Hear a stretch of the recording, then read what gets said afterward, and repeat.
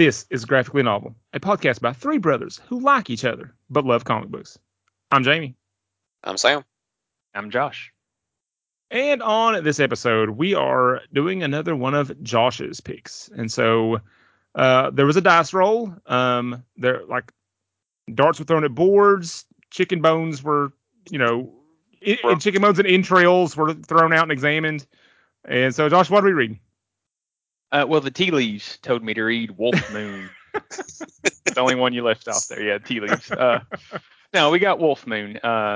And we previewed it last week with the summary. But really, the main draw was Cullen Bunn.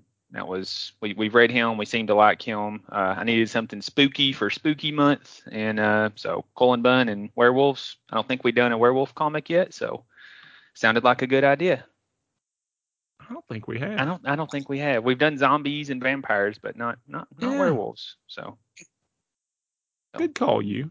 Yeah, that's an oversight. Thanks for correcting it. Yeah, I do what I can. All right, you have your moments.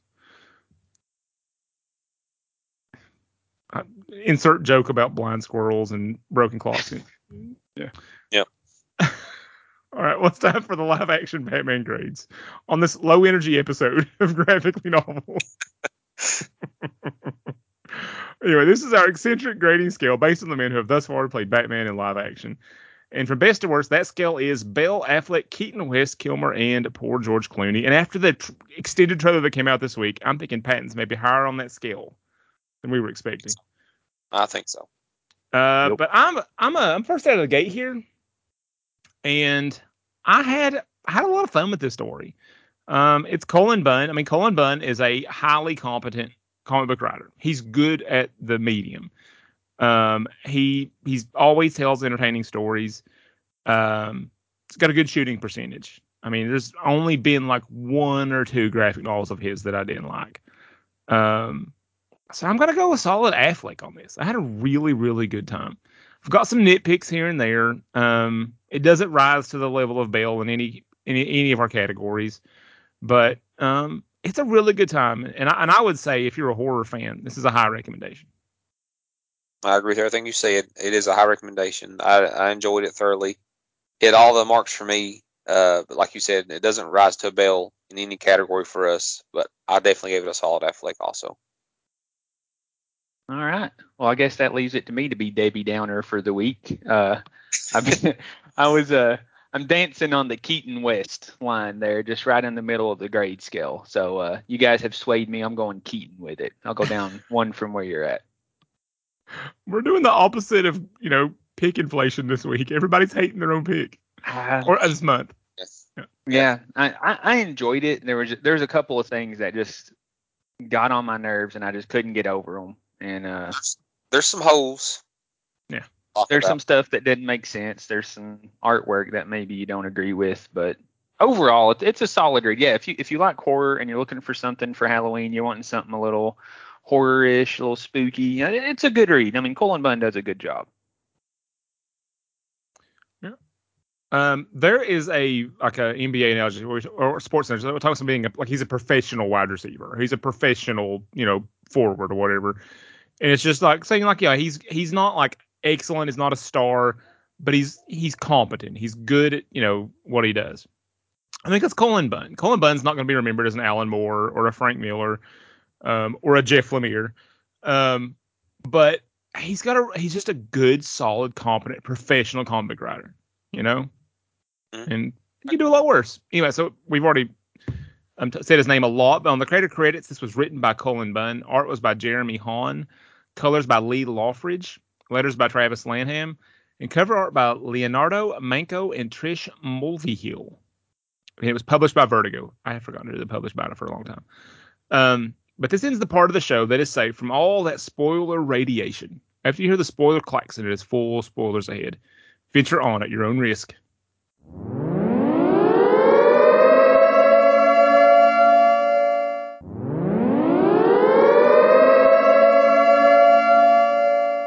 It's time for the bite size breakdown. Okay, I'm first on Wolf Moon. I can't want to say full moon or some other kind of moon thing. I even typed it wrong when I made our show notes. Anyway, so chapter 1 is called Of Wolf and Man. Was it named for the Metallica song?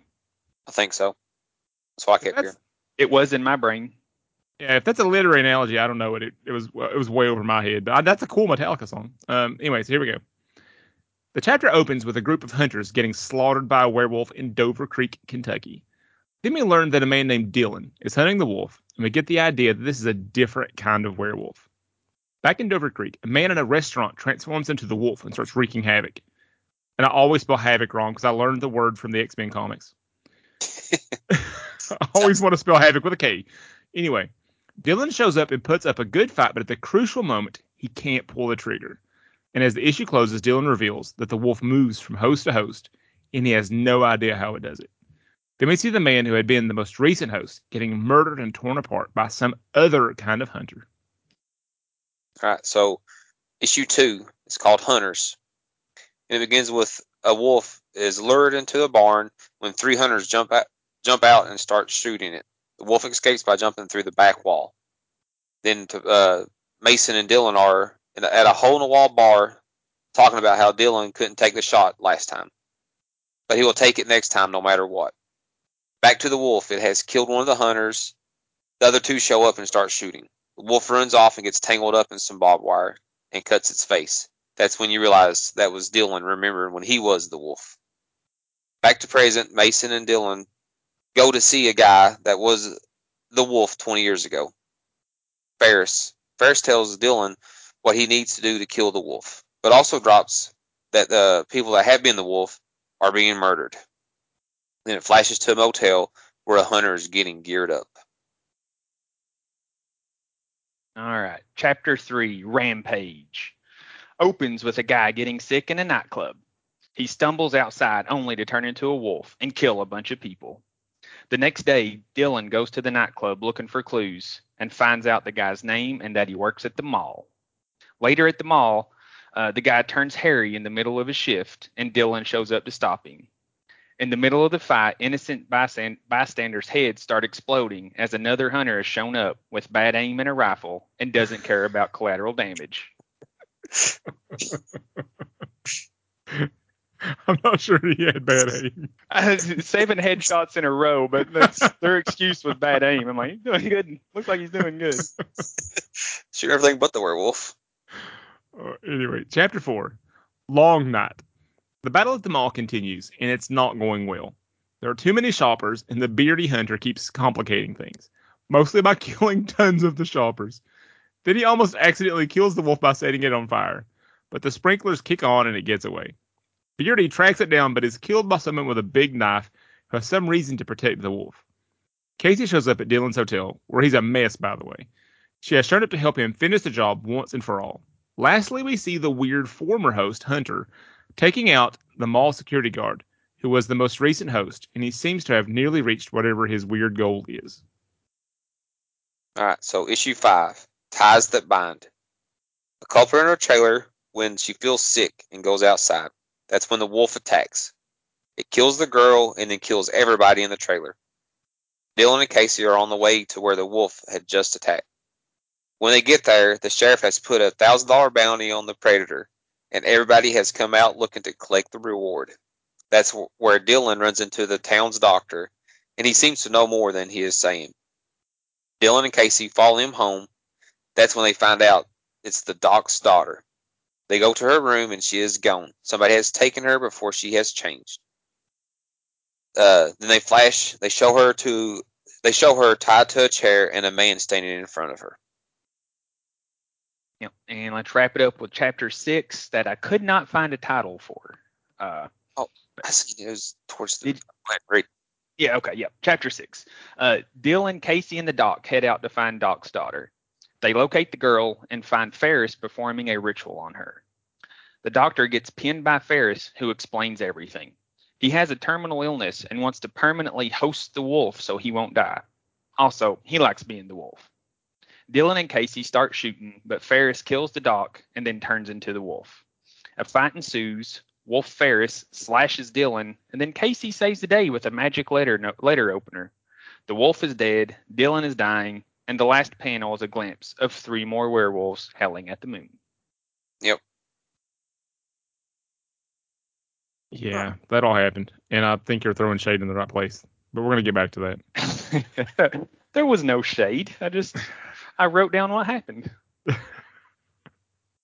Anyway, now it's time for the graphically novel pyramid, the part of the show where we evaluate the book of the week based on the three elements we believe. I have trouble with the letter L sometimes. A book has to nail to be a good book. The first of these is story, and I get to go first on that one, and it's probably the best and strongest corner. Um, but I love the idea that this is a different kind of werewolf. The way it jumps from host to host, it kind of reminds me of Fallen, the way the demon would jump in that movie. Exactly. And if you're gonna steal from something, it's a pretty good movie to steal from.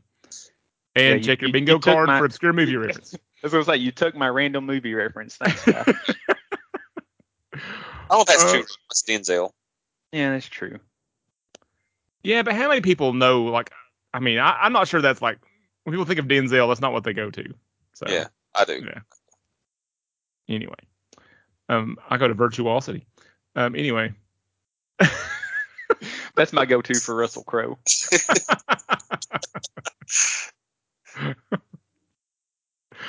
Anyway, but I do love the idea of a different kind of werewolf. That he's taken like the traditional, like the way a werewolf was presented and the way it changes and all that kind of stuff, and kind of like taken some of like the skinwalker mythology from like a lot of Native American mythology and sort of played with it. I thought it was pretty creative, and I dug that.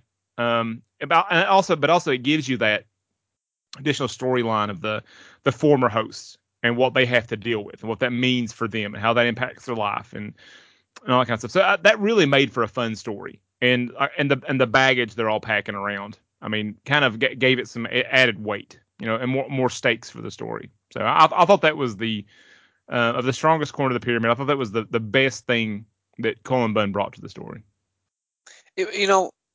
I did enjoy that a lot, and I also like that they kept the old tropes like the silver stuff can hurt it, kill it, and all that, because that's end up how they killed it with the silver letter opener to the heart or whatever. But I also liked the pace of the story. I thought was really good, and how they done the little bit of backstory with Dylan, how he was the wolf, and they gave you a little bit of Casey and how her son was the wolf. No, I really enjoyed the whole idea of the wolf, like you said, how they got the skinwalker stuff. But as a werewolf story goes, man, I dug it. I thought it had all the right creepy elements, the full moon. The only thing I questioned was how come if they didn't find like if the wolf found a good host, how come they didn't stick with like if they jumped into like a big burly serial killer type guy, how come I just wouldn't stick with that? Why would it have to change every full moon? Because it was jumping every time. And like it stuck with somebody the whole time. Do you think maybe it knew it was being hunted? It was just trying to stay ahead of the hunters. Maybe. I don't know. Maybe towards the end I could see it jumping every time.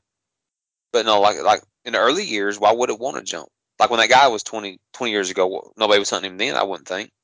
They don't mention that. That's one of the things I was thinking about when I was reading. Like, why wouldn't it stay with somebody if it found a good host? Maybe it's just pure malice and it just likes messing up people's lives. And the more lives it can mess up, the better. It seems pretty evil, so yeah, more damage it can wreak on more people. Yeah, that makes sense.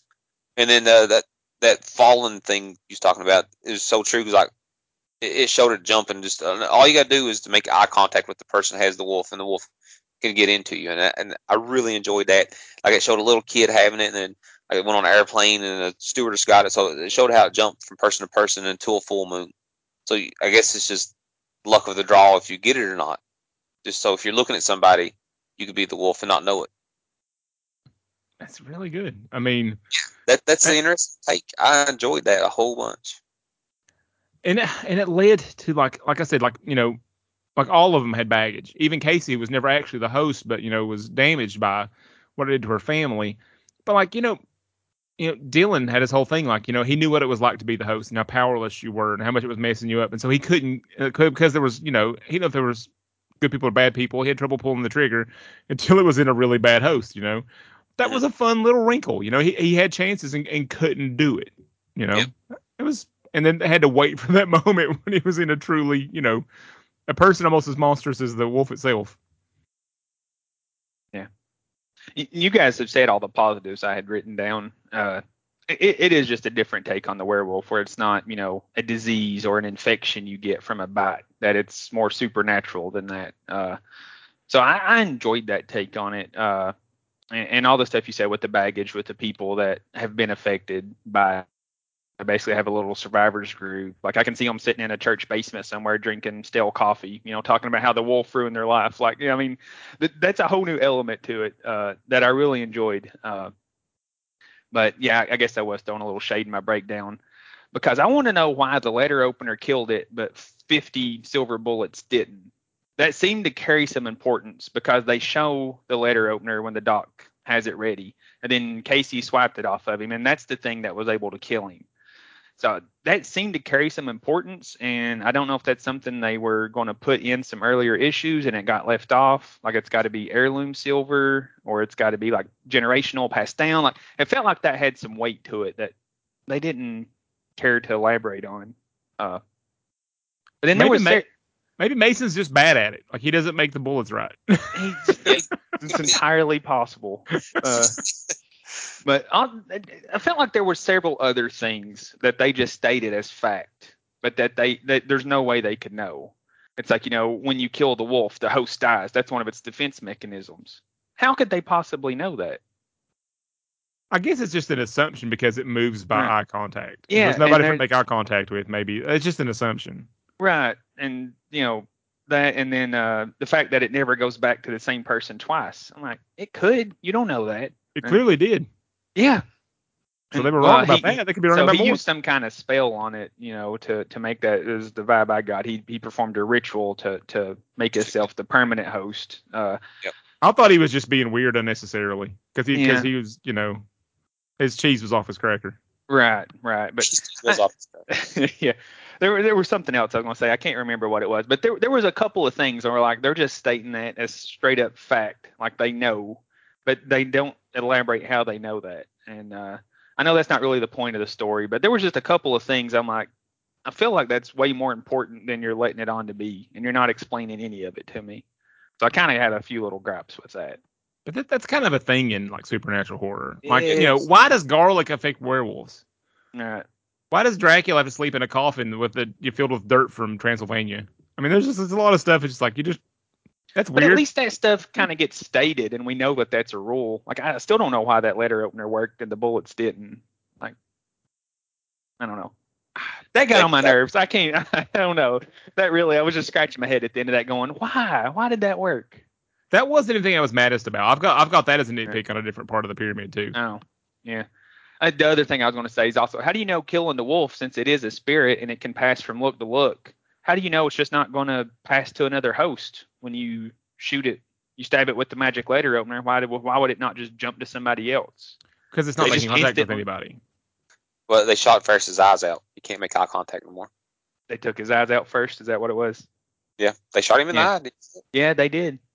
I thought that more was a callback to Silver Bullet, but it was. But yeah, I don't know. I felt like they had some cold hard facts in that world that we didn't know about until it was convenient for them to state that that's a fact. Does Silver Bullet hold up? Because I loved that movie when I was a kid. Yeah. I'm a little afraid to rewatch it. You should watch it. Okay. It's still pretty good. If nothing else, Gary Busey's still super entertaining. You'll laugh when he's on the screen. So that was the crazy uncle. That is his role. Yeah. But no, before we jump off story, one more thing I want to say. I want y'all's input, what y'all thought about it. I really enjoyed it. I thought it was another little twist that added to the story. It was at the end when the three other wolves show up. I thought that was a nice little twist to have at the end. It could be possibly set up for more. I felt Josh rolling his eyes when he was reading that part. But I kind of liked it. It shows that, more than just one was out there the whole time. He might have been chasing a different wolf that wasn't him. You know what I'm saying? It could have been a different wolf that was in him when he done the bad things. Not even the wolf that was him when he killed. I like that idea. I would have been okay if they weren't together. Yeah. If this is how the rules work for this this kind of monster, having them, together like that doesn't make sense. You wouldn't travel in a pack like this. Yeah, you wouldn't travel in a pack. It did make for some really cool panels at the end, but yeah. Yeah, it was a cool image, but yeah, it doesn't make any sense. Because if they'd have just showed one wolf, I would have been like, okay, well, they didn't kill it. They did something wrong. Like, it's still around. It grabbed a new host, or there's another one. But yeah, the three together, I'm like, there would be way more reports because they only ever have one attack and at one location per full moon. If there's 4 werewolves, there should have been multiple attacks in different places every month, not just one place. Well, maybe they're like Bigfoots, and they're like living near Mount Rainier in the wilds, and so maybe this will bring them out of hiding. Yeah, could be. That's why I thought they were coming back for revenge because one of them got killed. That's how I took it. Yeah, all 3 of them showed up at once. I don't know where the Bigfoots live. I was just making reference to a book I really like called Devolved. But I think everyone should read. Okay, anyway, well, let's move on to art. Okay. Sam, what you got? So, I have a bunch of nitpicks. So, we're going to go over what I liked first. The wolf was good. The blood gory stuff was okay. And I liked the colors. Most of the colors were really good. Like the reds, the blues, and all that stuff was really good on the page. I enjoyed that. Then there's a big but. I hated the fight scenes. It was so hard to follow. Like some of the times when the wolf was doing stuff, I couldn't really tell what it was doing. Like when there's a lot of blood and gore on one page, it might look cool, but I couldn't tell what it was. Like one time I think there was a dog or something the wolf had. I couldn't tell what was going on with it. And then the faces just so changed through the whole thing. Like that Ferris guy, he looked different. Like there was one page that had like 5 different panels of him, and he looked different in every panel. I had a really hard time. I didn't realize that was the guy they went and talked to in the beginning. I didn't either. That's how much me either. Like took me a minute. Like that's the guys. Like when he's talking about. It took me when they was talking to realize that's who that was. So I just had a hard time with the faces. Dylan's changed a whole bunch too. Only reason you could tell Dylan parts because he had the 3 cuts on his face. Yeah, and those crazy sideburns. And those big chops, yeah. Well, them chops evolved too. Them chops weren't always there neither. Yeah, to jump on real quick, Sam, I interrupt you with not knowing who people were. I didn't realize that was Casey's flashback we were getting. I thought that was maybe her as a kid, that she was the wolf when she was a child, and then you find out, no, that's her in the passenger seat. Pages 113 and 114. I even marked them down because it's a flashback, and then it's a picture of her. And those are different people. You're not going to sit there and tell me that's supposed to be the same person from page 113 to 114. All right, guys. I'm with you on the faces. I'm just going to jump in on my biggest complaint. Sam's right about the fight scenes, but there's one that's the most egregious. It's about the knife, right? We never see like a little panel of her picking it up off the table. We don't see her pocket it. We don't see her have it. And then on page 146, when the wolf charges her and she shoots at it, it smacks her away. She was never close to it. We don't. And then like when she's on the ground, her arm is like pinned. When did she stick the knife in it? We never see her stick the knife in it. Yep. When did the knife get in it? I mean, it's not just that like that the gunshot should have worked. And why does a little bitty letter opener be the thing that kills it? We never see her do it.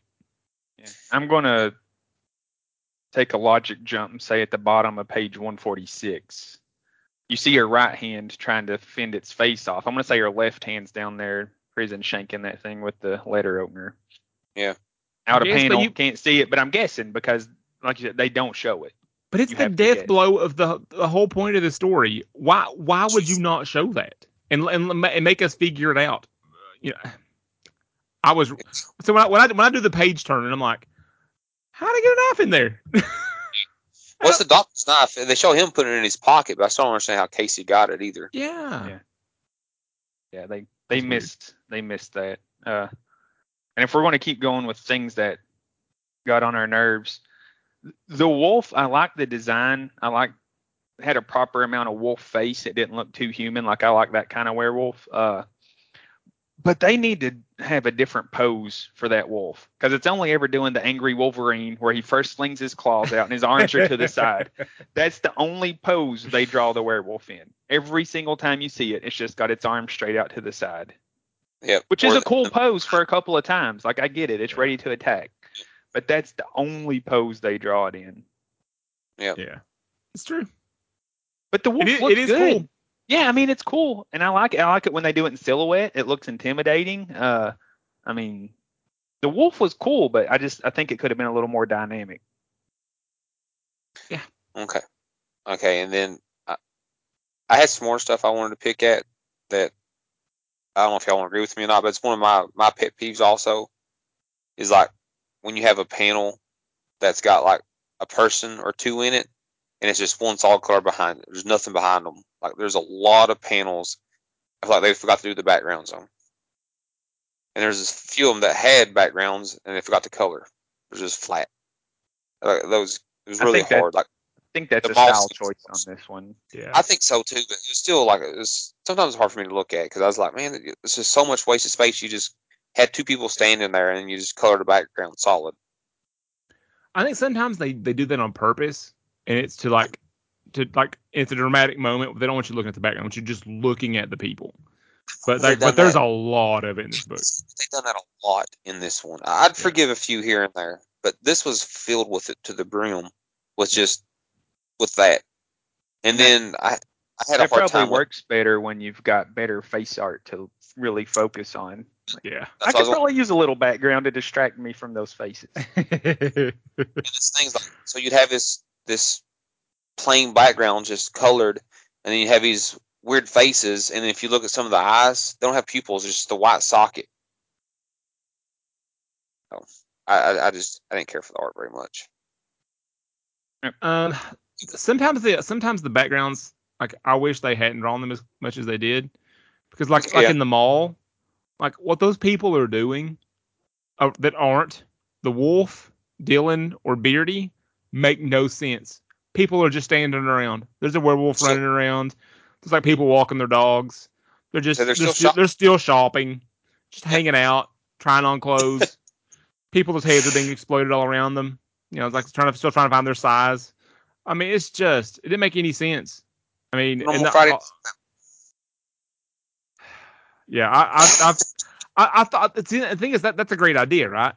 A werewolf transforms inside a mall and wreaks havoc inside a crowded mall. That would be, I mean, it was great in the comic, but like, make the surroundings make sense. People should be panicked and fleeing everywhere.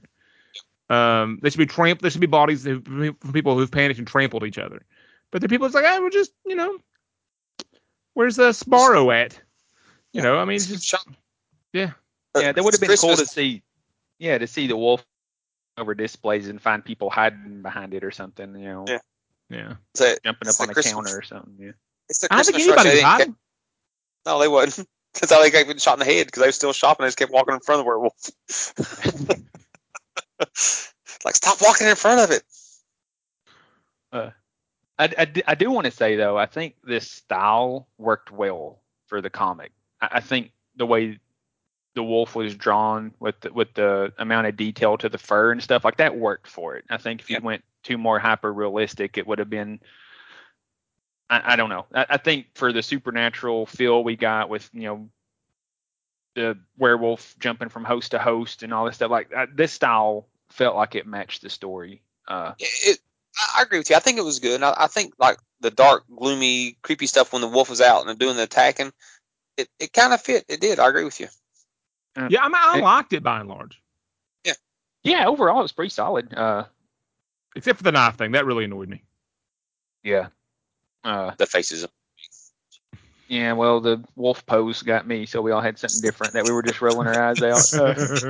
But I do want to make a comment, though. I think they struck the right balance with the amount of gore, because werewolves just naturally are super violent creatures. They're claws and teeth, and they just rip people to shreds and tear them into a bunch of pieces.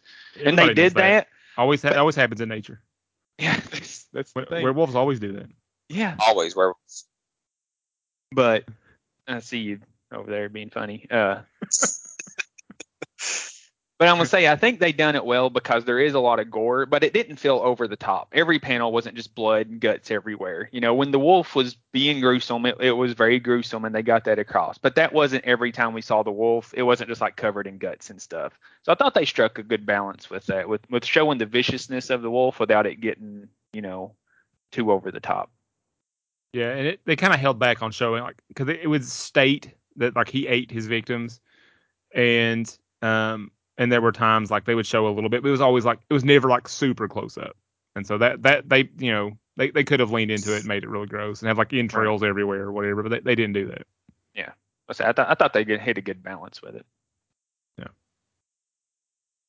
I mean we nitpicked a lot, but I think the art was solid, and I think you said it fit the story well, and I think most of all what Jeremy Holland was good at was setting the tone for the story. It's got a real mood to it that really works for the story. So yeah. All right, Josh, you want to start us off on characters? Yeah, the characters were for me probably the second best part after the story. I like the characters. I think they could have done a better job developing the relationships between the characters, like Dylan and Mason.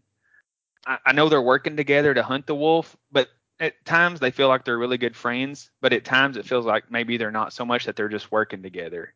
Like their dynamic, I don't think was fleshed out as well as it could have been. Same with Dylan and Casey. I think they could have sorted that out a little bit more for me. I mean, I like them as characters. I just don't know that like I said, their relationships or their dynamics were laid out as well as I wanted.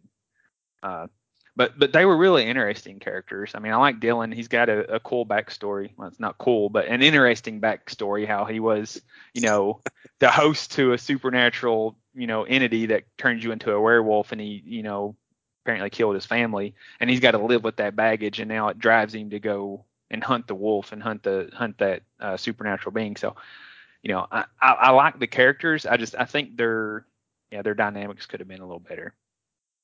See, what you just said there, though, that's one of the reasons I like the end of the story. What you said is the stuff the wolf made him do to kill his family, murdered his family, and all that stuff. And then they throw out these other wolves. Like, are we sure he got the right wolf? So he's gonna keep hunting. I just liked how they ended. Sorry, I wanted to. Yeah, I thought Dylan was dead. I thought he was on his way out the door. Yeah, his guts are hanging out. He got slashed pretty hard. Yeah. We can fix that. I mean, we can hold them in, wait for the yard. Yeah, I mean, we wait for the EMTs. I'm with you. I mean, we could have had more. I mean, Dylan and Casey and Mason were pretty surface level characters. They were okay. I mean, Mason should have been like his guy in the chair. They should have earpieces talking to each other. And Mason should have been calling out the directions in the mall where he should go to try to cut the wolf off. It would have been an extra little layer that would have been fun. I think Casey should have pushed back harder on him. We're so messed up by this wolf thing that happened to us. When you just get as far away as you can, stop doing this. And at the last second, I mean, I felt like that dynamic could have been played with more. But I keep coming back. I love the thing they did. Because the host jumps like that, and the people have to live, and they say it repeatedly, like they're fully aware. Everything that happened, they were aware of. I mean, they were kind of riding shotgun and witnessing everything that happened. I mean, I love what that did for the characters in the story, like all of that nonsense and baggage and trauma they were packing around, automatically made them interesting characters. And really, that's all the characters in the story, just those three, really. I mean, the story revolved around those. Ferris a little bit. He ended up being the other bad guy besides the wolf. But he was so one-dimensional. He should have had a mustache so he could twirl it. Yeah, he should have. But he had a lot of potential to think of all the terrible things he did as a wolf. What else did he go through with his illness or whatever that made him think that's a good idea? I should go try to be that again. Like, I feel like he had a lot of potential to be a really interesting character, to see what kind of motivations, what would drive somebody to want to permanently host the werewolf. Was he already, was his cheese already off the cracker before he ever became the wolf? Like, was he already super unstable and stuff? Like, I feel like they could have played around a lot with Ferris and they didn't. And like you said, Jamie, he's just a generic, he's the bad guy. He wants to be the wolf. Like they could have done a lot more with him. I think in like a 12-issue maxi series, they would have. There would have been like competing storylines about what had happened to him and how messed up he was, and more elaboration on what he was doing in the background to become the Wolf again. Yeah, I think we could have used a little bit more backstory on everybody. We get a few little flashes with Dylan, and saw what happened in Casey. Her, kid turned into the wolf. Like, so we kind of understand how the wolf touched their lives, but as far as like who they are, their backstory, or what's going on with them, we didn't get any of that. But That's still a pretty short solid. story. Yeah. I mean, For a 6 short issues is. Yeah. They done good for what they had. I mean, but also we're in. I mean, we're doing a horror story. I mean, Yeah. horror movies aren't known for in-depth, character development. Right. And so, as far as the genre goes, I mean, maybe better than the average horror movie. Yeah. I mean, yeah. All right, you want to give us some words? Let's do it. Can you dig it? Can you dig it?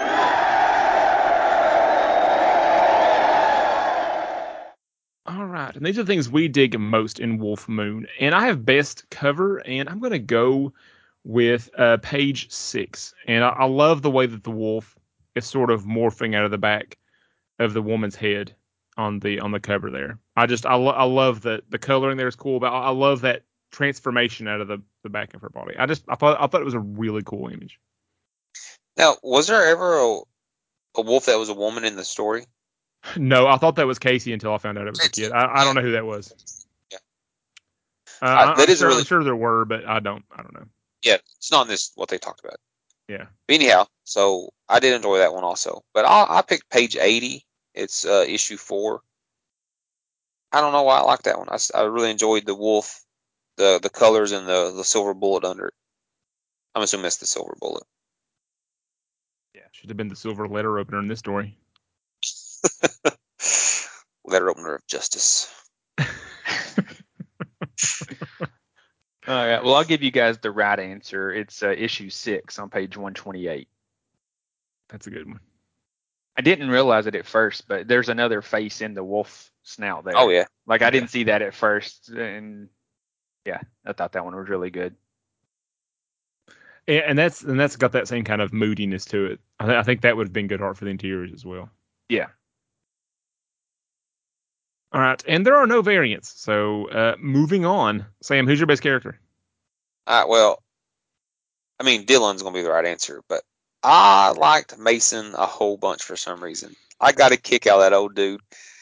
I think he was a werewolf before. I don't know if I actually come out and said it. I'm pretty sure he was a werewolf, but both his legs were missing at the knee. One of his eyes is gouged out, so he had a hard time being a wolf, and he was a grumpy old man. I just liked what his dynamics with Dylan. That's really who I want to pick, but I wish he had more panel time. All right, tell you what, Mason. That's my final answer.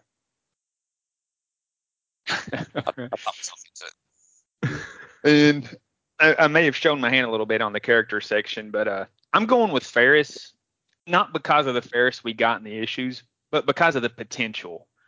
I find myself a lot of times with the villains, like I want they intrigue me, why they work, why they do the things they do. I find it intriguing sometimes more than the heroes. So yeah, I thought Ferris could have had a whole lot going on if we'd had a couple more issues to delve into that.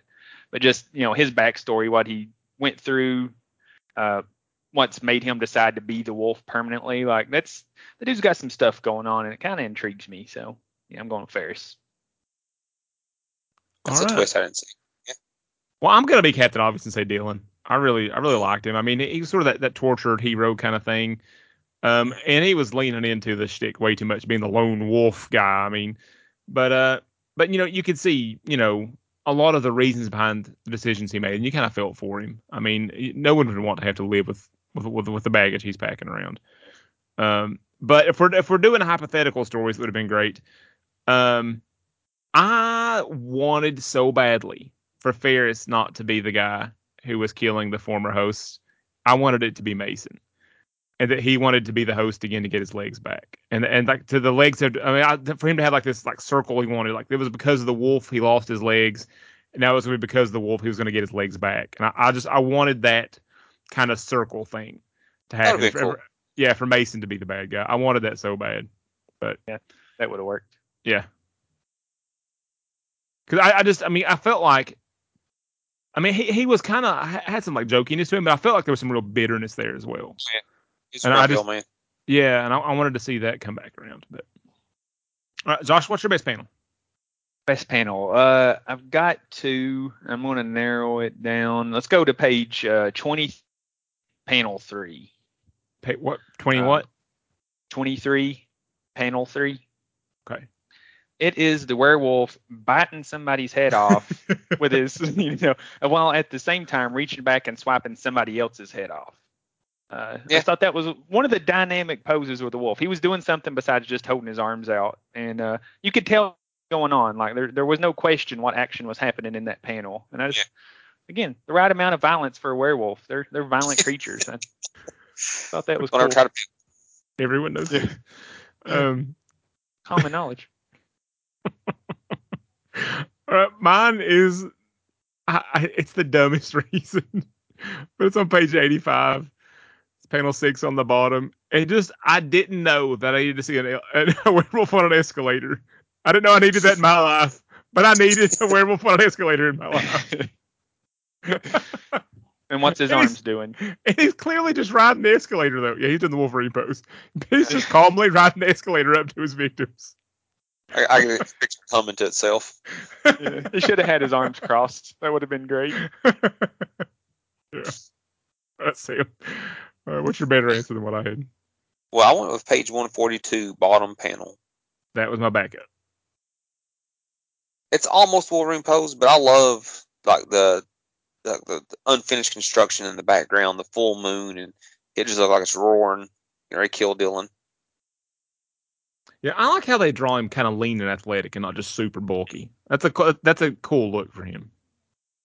That's the style werewolf I like. I don't like them when they're too wolfy, and I don't like them when they're more peoply. Like that's a good mix. I love when we bring the technical terms in. Well, I'll be accurate in my description. Okay. All right. So next up is best dialogue, and I'm first on this, and I'm doing the monologue on pages 16 through 18, and I will read that now. Some say the wolf is the ideal hunter, cunning, remorseless, inevitable. But in nature, wolves hunt only for food, for survival, not this thing. This thing hunts for pleasure. That's how you know. This creature, it is not natural, not a real wolf. Instead, it's something corrupt and twisted, something nature choked on and vomited up. Wolves were once considered, no, were once more widespread than any large carnivore that's ever lived, the most successful predator on Earth, except for man. Yep. Well, that's some pretty solid writing there. That was a good one. I almost picked that one. Yeah. It's a little long, but I thought it was good. All right, well, I did a different one, and it was a Mason line. It's on page 48. Yeah, page 48. Let me find it here. When Mason was talking to Dylan about, oh, I did the wrong one. Yeah, that ain't Mason. Unless that's a flashback. I don't think it is. No. I'm going to scroll down the wrong page. All right. Anyway, it's when they was in the bar, and they was talking about how, I can't find, I don't remember where page is at, and look for it now. Anyway, it was Dylan talking about he's not helping people no more. He wants to be the lone wolf thing he's talking about. And he said it was all because of Mason. And Mason's like, I don't know why you listen to anything to me. He says, I'm just a grumpy old man. I just like his comeback. But I don't remember what page it's on now. I think you're thinking of page 41. Could be. Do you want me to go ahead and read mine while you're confirming that, Sam? Yeah, let's do it. All right. So, surprise, surprise, I picked a Ferris line from page 140. And it's when he's got Doc, and it's cool because the panels, he's slowly getting pointy teeth, his ears are elongating, like he's turning into the wolf as he's saying this. But he's explaining that he's got a terminal illness and he wants to be the wolf full time. And he says, you know what I remember? I remember how good it felt, how good I felt when I was the wolf. I remember how the wolf healed almost any injury, any sickness. And Dylan says, you can't control it. And Ferris says, Even if that's so, what's a few days each month without control compared to immortality? But you're wrong. The wolf won't control me. I am the wolf. And then he turns all hairy. I just thought that was cool. I wonder if he did have control of the wolf at that point. It didn't look like it. He changed pretty slowly and was talking while he changed. So I don't know. I think when the wolf took fully over, though, I think Wolf was running that show. I think so too. But Jamie was right. Mine was on page 41. And it was when Dylan was talking to Mason. He goes, I'm not going to risk getting close to anyone else, not until the wolf is dead, once and for all. He goes, okay, this is what Mason says. Okay, I get where you're coming from, but I can't be the only person you interact with. I don't even like myself that much. Used to help people like you, people like me. Gotta admit, I never expected to hear that from you. Wasn't it you who said helping people is a waste of time? And then Mason goes, why in the name of all that's sacred would you listen to me? I thought that was funny. Yeah, that was a good conversation. It shows you what kind of person Dylan is. Yeah, I thought that set a tone for like the character stuff, like who Dylan and Mason is, and why he is the way he is with Casey. I thought that conversation did a lot of heavy lifting for the book. There's a whole bunch more, but that was the gist I wanted to get across. Yep. All right, Sam, you get to keep yammering. What's your best full page spread? All right, so there was only one full page, and I didn't pick it, so I went with page 128. Issue 6. Josh already called it out. I really like that one. Didn't mean to steal your thunder. That's all right. Well, there was one full page, and it's all we could pick, so I wanted to pick a different cover. I really did enjoy that cover. 126? 128, issue 6. 128. Okay, I got you. Yeah. I was thinking 128. 126 is a pretty nondescript page there. Hey, Josh, it's your turn to yammer. What's your best full page spread? Yeah, the only full page was page 120 or page 21, and it's the wolf doing his arms out to the side pose that I really didn't want to pick. I was bummed that was the only one. So I'm going to call out my backup best panel just to change it up here. It's page 31, panel 4. Yep. And it was, I think it's when Ferris was killing the people. And at first I didn't realize that was Ferris had killed somebody. I thought that was more wolf damage. But then to realize that was another person that did that, it kind of shows you maybe he is the wolf. Like he's wreaking some havoc on people. Yeah. That's a pretty, and that, like you're talking about, like them drawing the line of being like gory but not too gory. Right. They could have really leaned into it there, and they chose not to. Yeah. All right. My turn on the yammer carousel here. I'm gonna be Captain Obvious, and I'm gonna win by obeying the rules. I'm gonna go page 21. It's the only full page spread, therefore I win because I picked it. I did think it was pretty creative and kind of cool the way he's looking through the broken windshield thing. And so you have the broken glass around it. Yep. You have him looking through it at the wolf and with the full moon behind it. I thought I mean, it is the only one, but I think it's I might have picked it no matter how many there were. I think it's a really cool full page spread. Mm-hmm. It's good. Yep. All right, Josh, what is your, this is our month-long special award. What is your best? This would be cool in a horror movie. We're going to go over to page 115. It's Casey's flashback. Once you realize that's Casey in the car. It's her and her husband, their kid's in the back sick. They're trying to get to the hospital, and then the kid pops between the seats. He's half turned into a werewolf. He's got the pointy teeth, and he just starts wreaking havoc in the car. So I like the creepy kid. You think he's sick, and then he pops up half werewolf. And I thought that was good. I think that'd make a good scene. And it was pretty well set up because I didn't think it was going to be the kid. I didn't either. I thought it was going to be her. Yeah. And she got all quiet. All right, I'm going to be Captain Obvious again. Werewolf Loose in the Mall. That's a really good one. Yeah, I mean, that would be just a really, and it would have to be better done. You can't have just people just shopping during the werewolf gun battle. But I mean, that would be just a really cool horror scene in a horror movie, you know? Mm-hmm. And you'd get to have a werewolf on an escalator. Yep. I mean, that needs to happen, doesn't it, Jamie? All right, so I thought I went obvious. It's on page 109 through page 111, and that's when they're at the trailer park at the meth lab place thing, and the girl walks outside, and you see the little, a little bit, the wolf's arm comes over the side of the house, rips her head off, and then they start shooting holes in the ceiling because that's where it's at, and then you see its head poke through the ceiling. Like, oh man, that's like total horror movie stuff. I can just imagine hearing the wolf walking around the roof above them, the girl screaming, and all that stuff. Man, that'd be really good in the movie. No, that'd be a good scene for sure. Yeah, that would be like really tense because Tense. they're so isolated. It's Yep. so dark. There's not it's only natural lighting. And where is Yep. he lurking? And then he's up on the roof. I mean, that'd be really cool. Yep.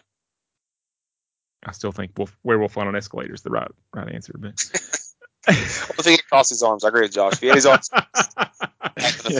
tapping his big clawed foot. All right, you want to cast this thing? Sure. Yep. All right. Okay, I'm first. I was gonna say. Anyway, I'm a little off tonight. It's on the nose, man. But for Dylan, I'm gonna go Tom Hardy. That's a good one. I've got a backup. But I know he's been Eddie Brock, and it's a very similar character, and he's been sort of edgy, slightly greasy kind of guy a lot. But he's good at it. Yeah. I like Tom Hardy. That's a good answer. And he's a good actor. I think I got a better answer. Okay. John Bernthal. That was my backup. I think he would do better, and I picked him because of the Bearded Hunter, who I want to see John Bernthal fight my Bearded Hunter guy. Okay. Yeah, I waffle, but you're probably right. But I waffle between Tom Hardy and John Bernthal. Those were the two I considered. So I'm glad at least both got mentioned that way. Josh? Yep. Yeah. Well, you just got outvoted, Jamie, because I also have John Bernthal. That's the right answer. Yeah. That is. Just picture the Netflix Punisher series, like that level of intensity, that focus, the revenge aspect. Like that's John Bernthal would nail that role. Well, even more than his Frank Castle, his Shane from The Walking Dead. Yeah. Yeah, because he's a little more of a sympathetic character there. Yeah. Yeah, you're probably right. I thought about it too long and too hard. Sam, who's your Casey?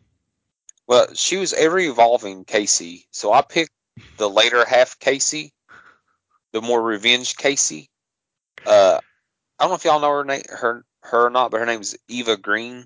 She's been in all kinds of movies. I think she plays that type of character really well.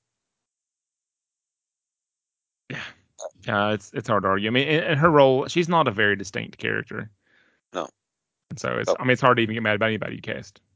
So, and it's what was that? Pennywise or Pennyworth? What was that show she was on? Dreadful. Penny Dreadful. Yeah. Eva Green. I think Pennyworth is a very different show. It is. I was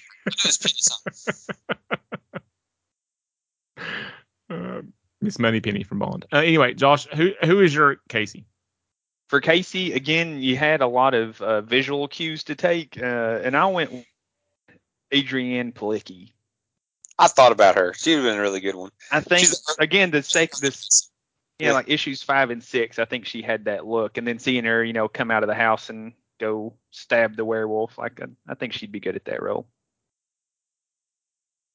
Yeah, I really struggle with Casey because there's just not much to go on. Yeah. And so I pretty much went, lady, I want to get a lot more work. So I'm going Florence Pugh. What's she in? Yeah. The name's She familiar. was Yelena in Black Widow. Oh, okay. Yeah. Yeah. No, I'm down for that. I mean, but you could. I mean, anyway, I've already complained about that. There Josh, was a lot of cues you could have taken for Casey. Yeah. On this, depending on which way you wanted to go. There's no way to win or lose that. Yes, you got it. Yeah. All right, Josh, who's your Mason? For Mason, so I'm leaning into the little bit older character. I don't know that they ever said how old he was, but they made a couple of old jokes. But I'm going with John Goodman. Ooh, that is a good one. I like him, and I think if we could lean into the being older, we've got Dylan, who killed his family. Imagine John Goodman as, he's almost 70 now, killed like his grandkids and his whole family, like all that extra guilt from killing like grandkids and stuff. And I think that would be some extra stuff we could add to that character. And I think John Goodman would be good at that. And he's really good at like covering like bitterness with humor. Yeah. And the kind of joking about it, but then when you like get his backstory, like, oh man, that's rough. Yeah. Yeah, he's joking about it, but he ain't joking really. Right. Yeah. John Goodman, he's good. You ever seen 10 Cloverfield Lane? Mhm. No, I need to. He's so good in that. He was really good in that one. Yeah. He was in Fallen though. Well, honestly, I mean, Goodman's good in everything. I mean, he's just a really good actor. So for my Mason, I'm doing an ethnicity swap just because I like this guy and I think he'd be good at this role. I'm going Benedict Wong. Oh yeah. Yeah, I think he'd be really. I mean, we'll need to, I want him to be like the man in the chair and have more of a role. And I think Benedict Wong would be a really good with that dynamic. Yeah, I can see that. I went more direct. This guy's played this role before. If y'all have ever watched Supernatural, it's Bobby Singer. His real name's Jim Beaver. He played Bobby. Yeah, he pretty much just is this guy. Huh? He just pretty much is this guy. I know he's that guy. He should almost be disqualified because he just is this guy. Well, I was reading it and I seen Mason. And I kept hearing Bobby's voice in my head. Like, that's Bobby. I didn't write nothing else down. Wasn't too hard. I knew it was too much, so I was like, well, I think John Goodman's better. But I just couldn't get that guy out of my head. Yeah, that's Bobby. Yeah, you're right. All right, so the next one, apparently we're all really confident in who we've got for Mr. Hodge, the beardy hunter. But so here's mine. I'm going Wyatt Russell. I'm going a little bit younger than I think he's portrayed here, but I think Wyatt Russell does really good with that. I mean, his face acting, because it is not a lot of dialogue there. It's just a lot of physical performance and face acting, and I think Wyatt Russell would be really good as this sort of edgy, unhinged, I don't care to shoot into a crowd kind of guy. I think Wyatt Russell would really get that onto the screen. Yeah. Yeah. That's sad, but I agree. Yeah.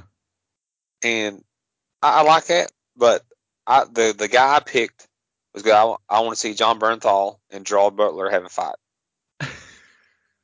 Gerald Butler with his beard and shooting into the crowd, and they're having a big fist fight. That'd just be awesome to see.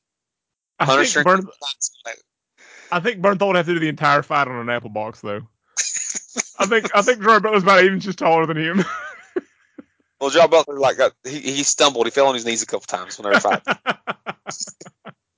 I thought it'd be interesting to see Gerald Butler like this big beardy, because he done a movie not too long ago where he was a kind of a dirty cop and it had kind of that character, real ruthless. I can't remember the name of that movie all of a sudden.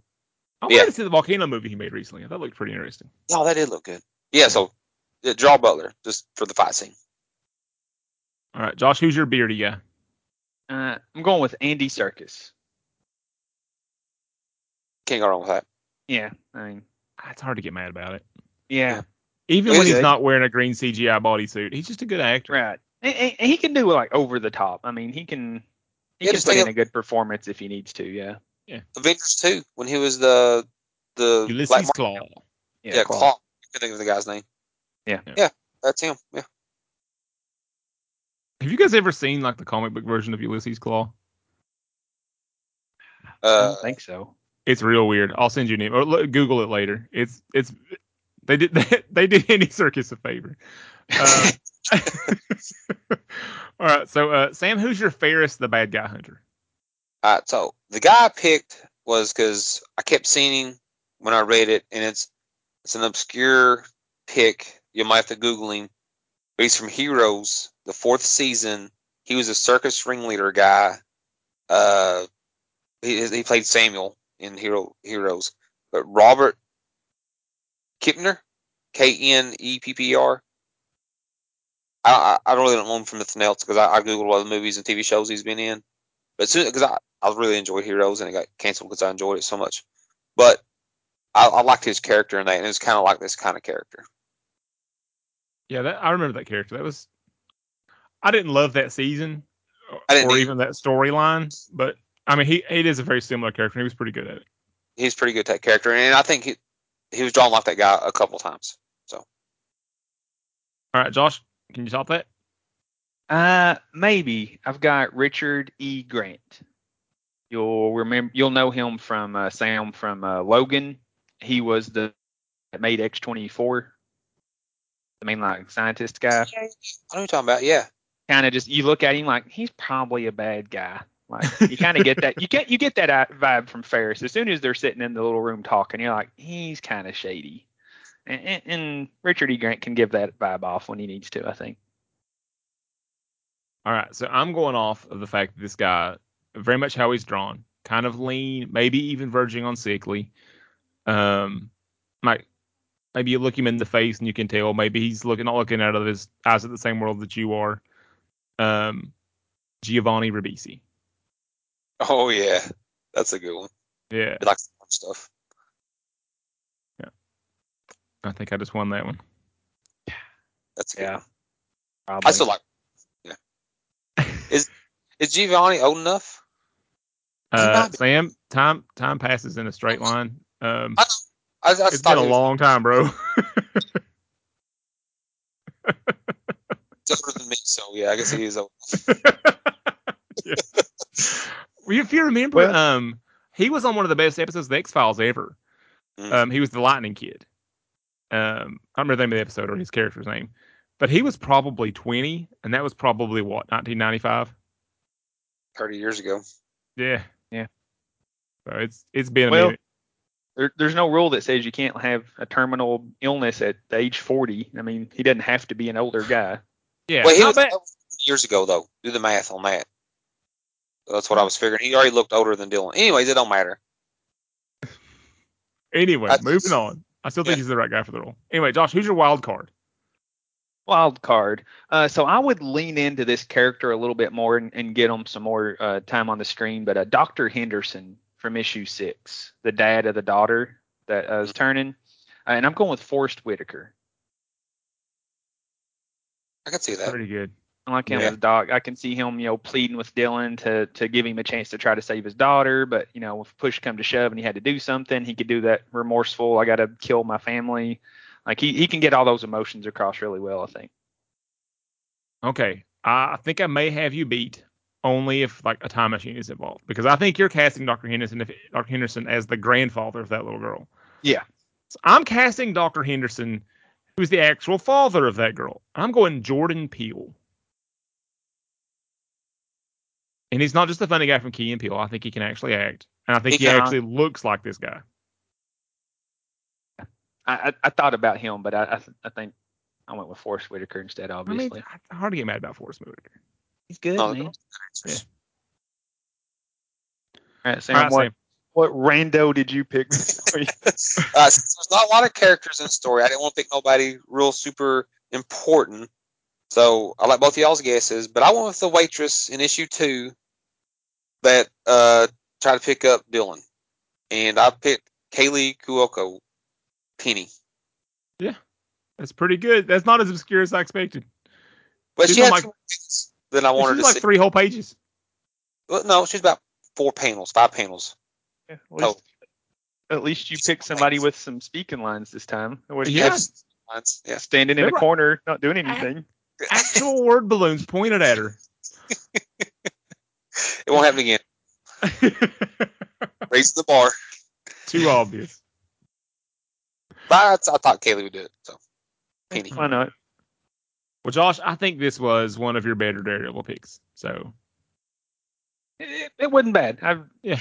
We all know I've picked a lot worse without checking. So this one's. We all enjoyed it.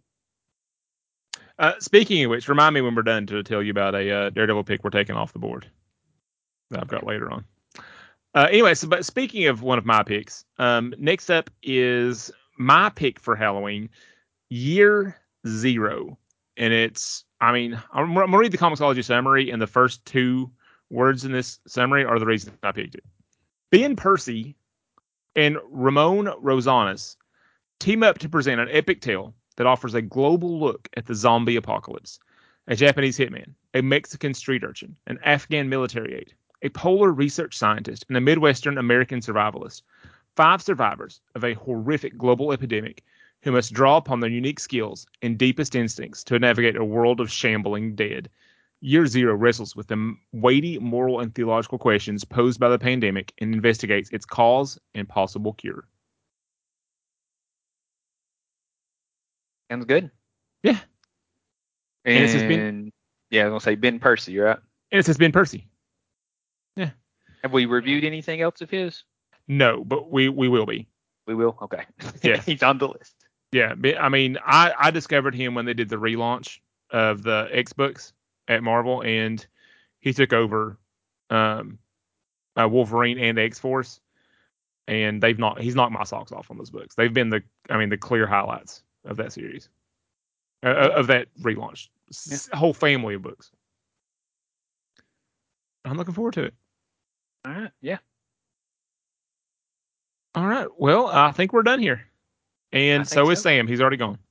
He checked out on us. All right. Well, it's a 2-man salute. Good night. Goodbye, Switzerland.